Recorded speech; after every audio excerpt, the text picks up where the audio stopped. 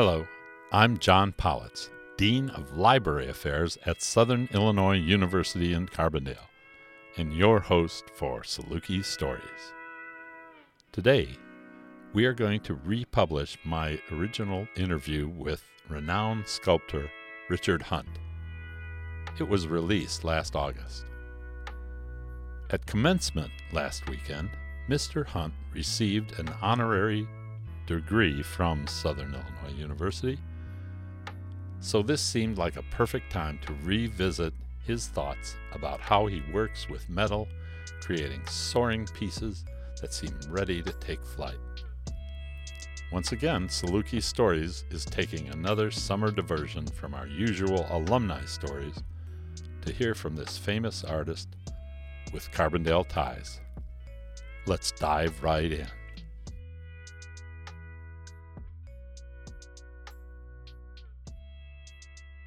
Today, we're talking with world-renowned sculptor Richard Hunt at his studio in Chicago. I became interested in Mr. Hunt when the chair of the Board of Trustees of the International Sculpture Center contacted the University Museum about two Richard Hunt pieces that are in our collection. They are Running Hybrids and Star Walk. Star Walk is located in the Sculpture Garden outside the University Museum.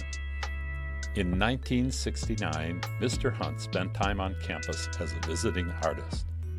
This resulted in a one-person show in Mitchell Gallery. In 1978, Mr. Hunt facilitated a donation to the University Museum from the Adeline Dorsky Gallery in New York City. This donation included a selection of his lithographs, African staffs from his collection, as well as lithographs by Salvador Dali, William Crutchfield, Max Ernst, and others. So today, Saluki Stories takes another summer diversion from our usual alumni stories to hear from this famous artist with Carbondale ties. There's so much to hear from Mr. Hunt. We are telling his story in 2 episodes, but now we should hear from him in his own words. Let's dive right in. Good morning, Richard. Good morning. It is such a pleasure to be here. Thank you so much for this. Thanks for coming into the studio again. Yes, indeed.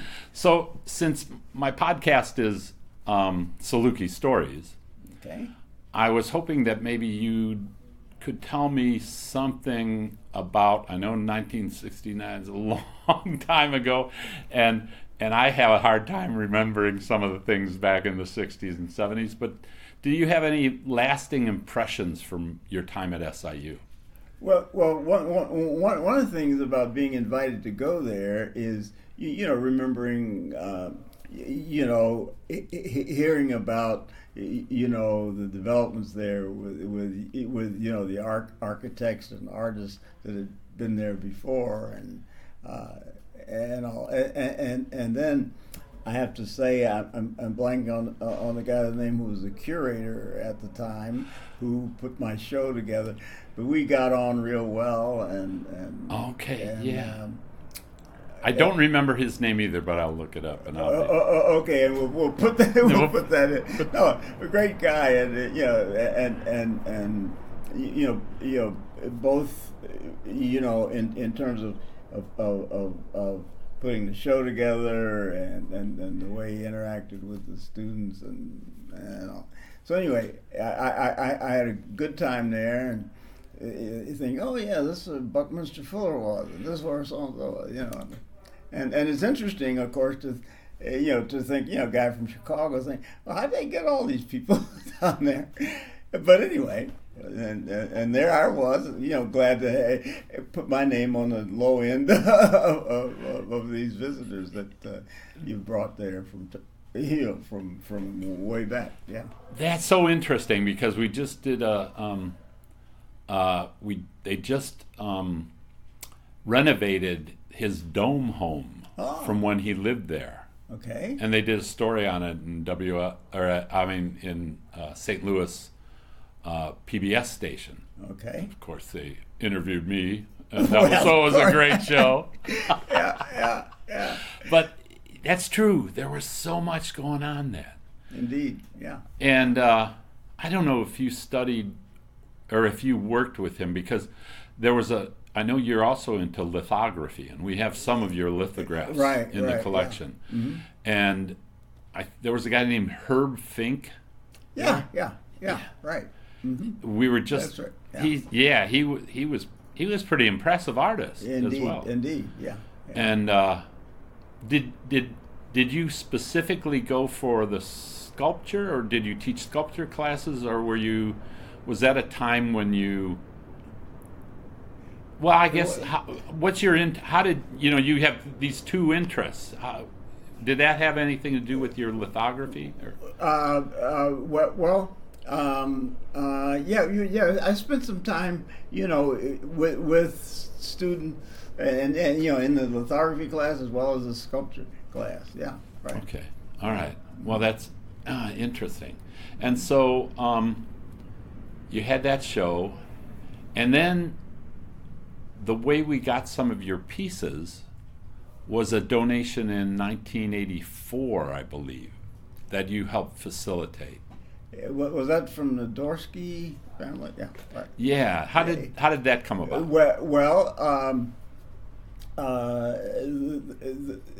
The Dorskys had a gallery in New York, and then collected and all as well. And when they closed the gallery, it's been revived again by two of the Dorsky children, and it's somewhere over across the river there in New York. Not in Manhattan the way the other one had been. But anyway,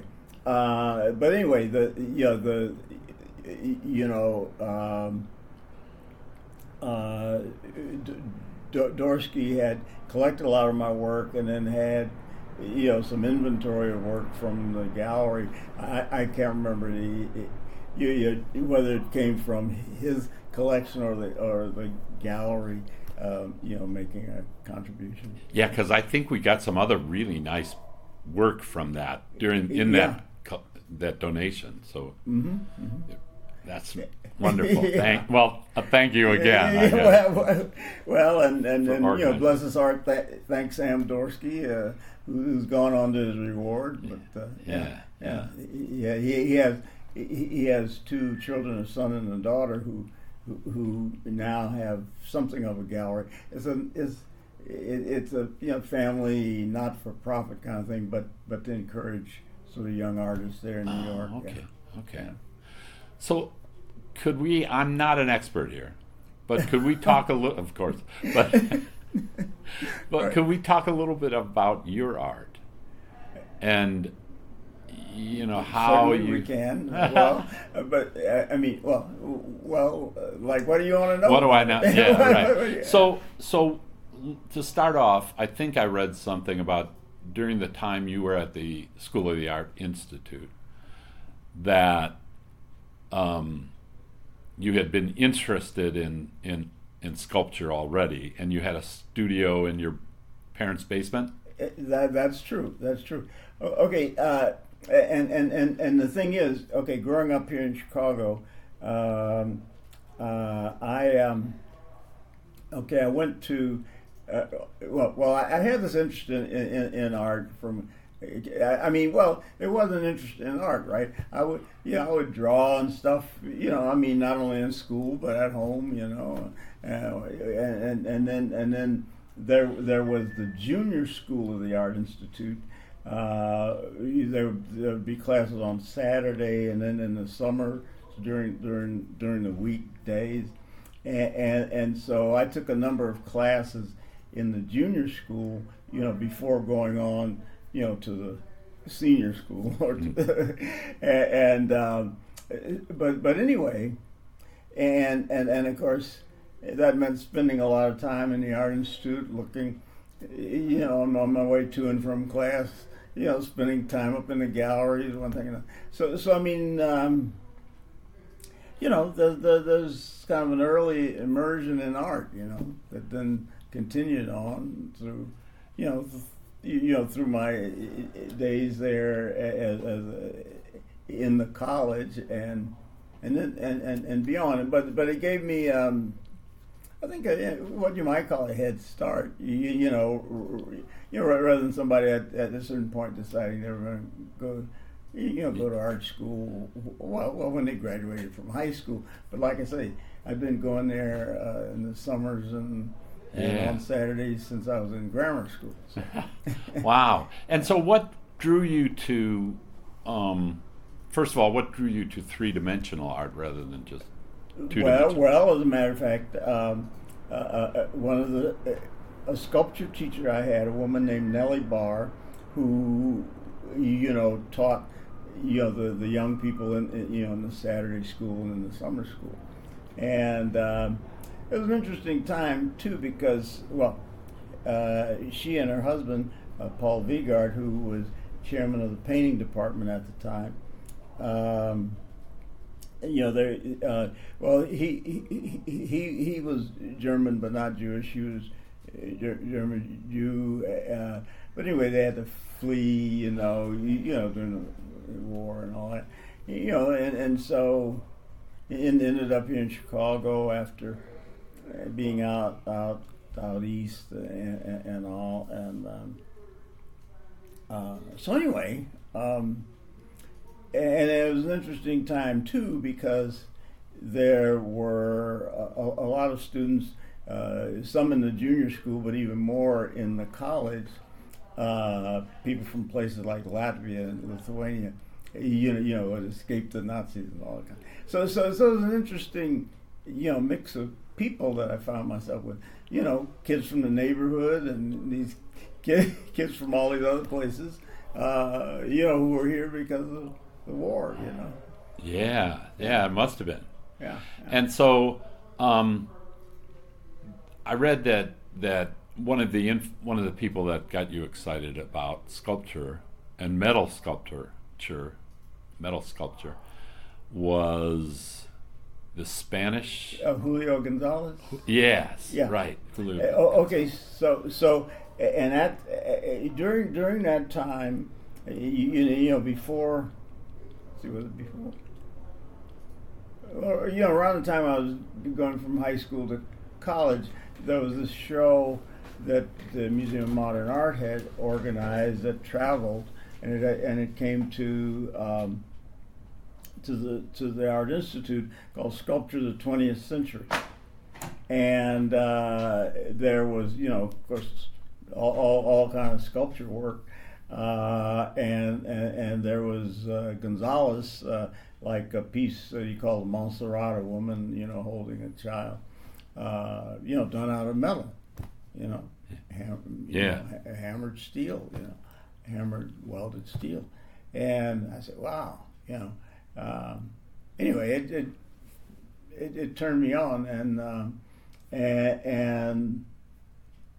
Like I'd been as a sculpture student, modeling in clay or building things up in plaster, a little bit of carving, but that got me interested in working in metal, and at the School of the Art Institute at the time, they had an oxyacetylene torch in the sculpture department to weld together rods for armatures, but then they had a metal craft class, which I took, get a to be able to solder and do a little welding, and then like I say, I was living at home and going to the Art Institute. So anyway, I was able to get some stuff together and set up a little studio in my parents' basement. And then started to work. The first things I did were soldered metal wire and thin sheets of metal. But then went on to get an oxyacetylene welding torch. Okay, that's exactly what I was wondering about, because what I think I read, Gonzalez worked in a worked in a car factory or something. He was doing that during the war, but then he came from a family of metalsmiths. Oh, okay. In Spain, before coming to Paris. I see. Yeah. Okay. But he did work during the war in the auto shop. Yeah. I find that interesting, the kind of mix between industry and art in your sculpture. I mean, in your right, yeah. And of course, now, I start to say everybody's doing metal sculpture, but I guess that's not true. But in my circle, everybody do. But it was interesting though that was a point when Gonzalez influence started to spread, and then there was this young group of British sculptors working with metal that was in that show, Sculptures of the 20th Century. So anyway, yeah. And you work in all sorts of different metals. Right? Yeah. Okay. At this point, primarily bronze and stainless steel, but I have worked in all kinds. Just mild steel, whatever I could find. Then there was a point in time too. When I had my bumper period, that goes back to the time when cars had these big bumpers around. Yes. Which was chrome plated steel and right. Yeah. So a number of the early works were going to the scrapyards and finding those things and putting things together with automobile bumpers. And, handlebars, a lot of things that were, coated, with chrome. With chrome. Yeah. That when I was at your show at the Art Institute Monday. Yeah. Okay. I was completely blown away because there were some of those little pieces. Yeah. But what was really great was on your the it's not the Philosopher's Stone, but that big metal piece at the Art Institute. Yeah, on the terrace. Yeah. Right.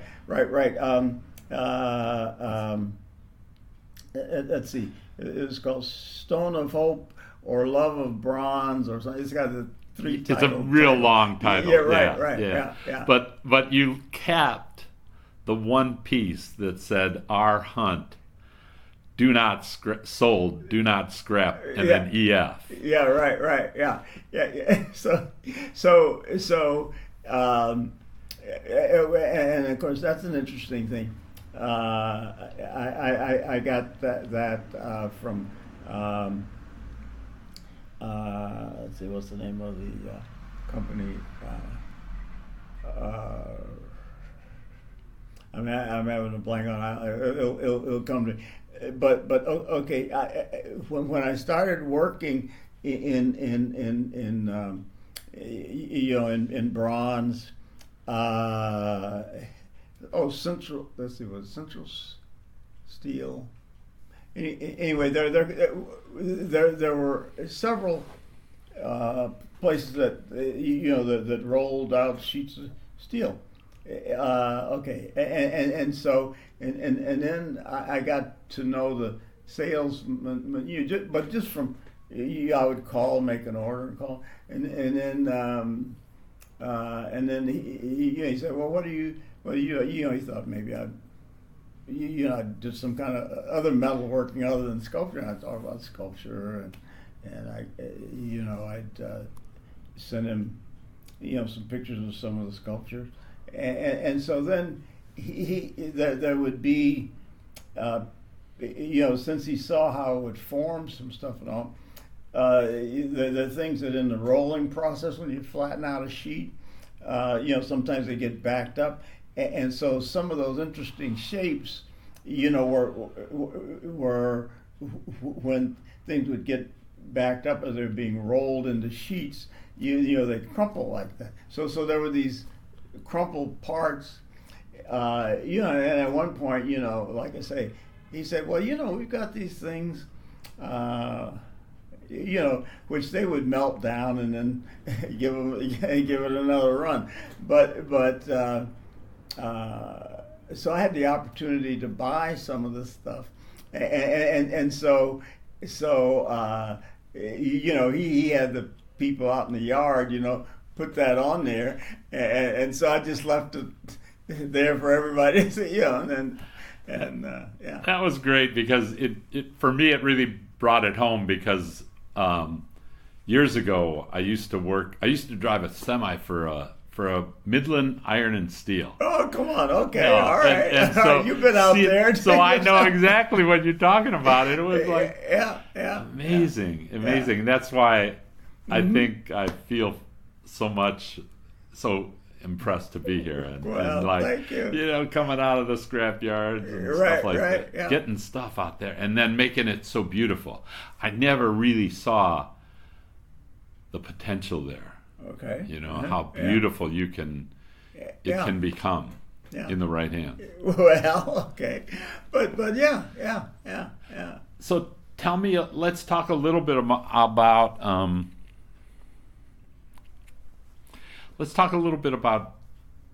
recent stuff.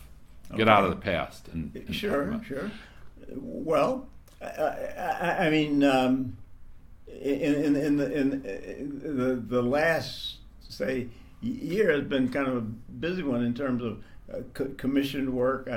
I did a piece which was a long time coming, about 13 years, to do a work commissioned to celebrate Ida B. Wells, and it's on the South Side, in the Bronzeville area, where there was some public housing named for her, and where she used to live, on what was, when I was growing up, called South Park Boulevard, and now it's called Martin Luther King Boulevard. But anyway, she lived on the western side of what's now Martin Luther King Boulevard, and the project name for her was on the east side and going on east toward Cottage Grove Avenue.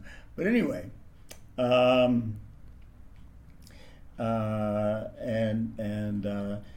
so like I say, that was a piece a long time in the making, but installed, just a few weeks ago, and and it finally, it's what it is, and was very well received. Another interesting thing is that a grandson of hers was a structural engineer working for Skidmore and Merrill, and my first public sculpture, which was for a state hospital over on the west side, where there's Veterans Hospital, and anyway, Walter Netsch, the architect who was doing that, paired me with this grandson, because he was going to do the foundation to put this sculpture. As a matter of fact, the first kind of major sculpture in scale that I'd done for a public place, this hospital. But anyway,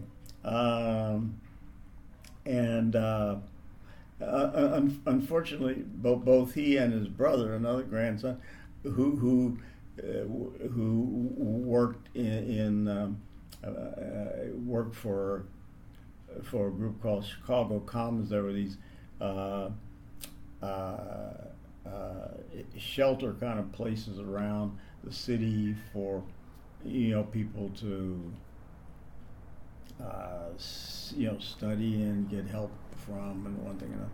But anyway, the two of them,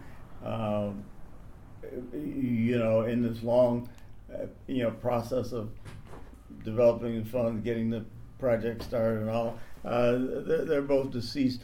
But there's a great granddaughter of the guy who worked for Chicago Commons, who has been there from the beginning to now, and we've got to be very close and all. And anyway, it's kind of bittersweet that the grandsons weren't there, but anyway, he was with us in spirit, and he has a piece that very very significant for me, and both in who it was for and what it was about, and its scale, and the way it turned out. Yeah, it's beautiful. I saw some of the reporting on it. Okay, and yeah, it's a powerful piece. Oh, thank you. Yeah, it just.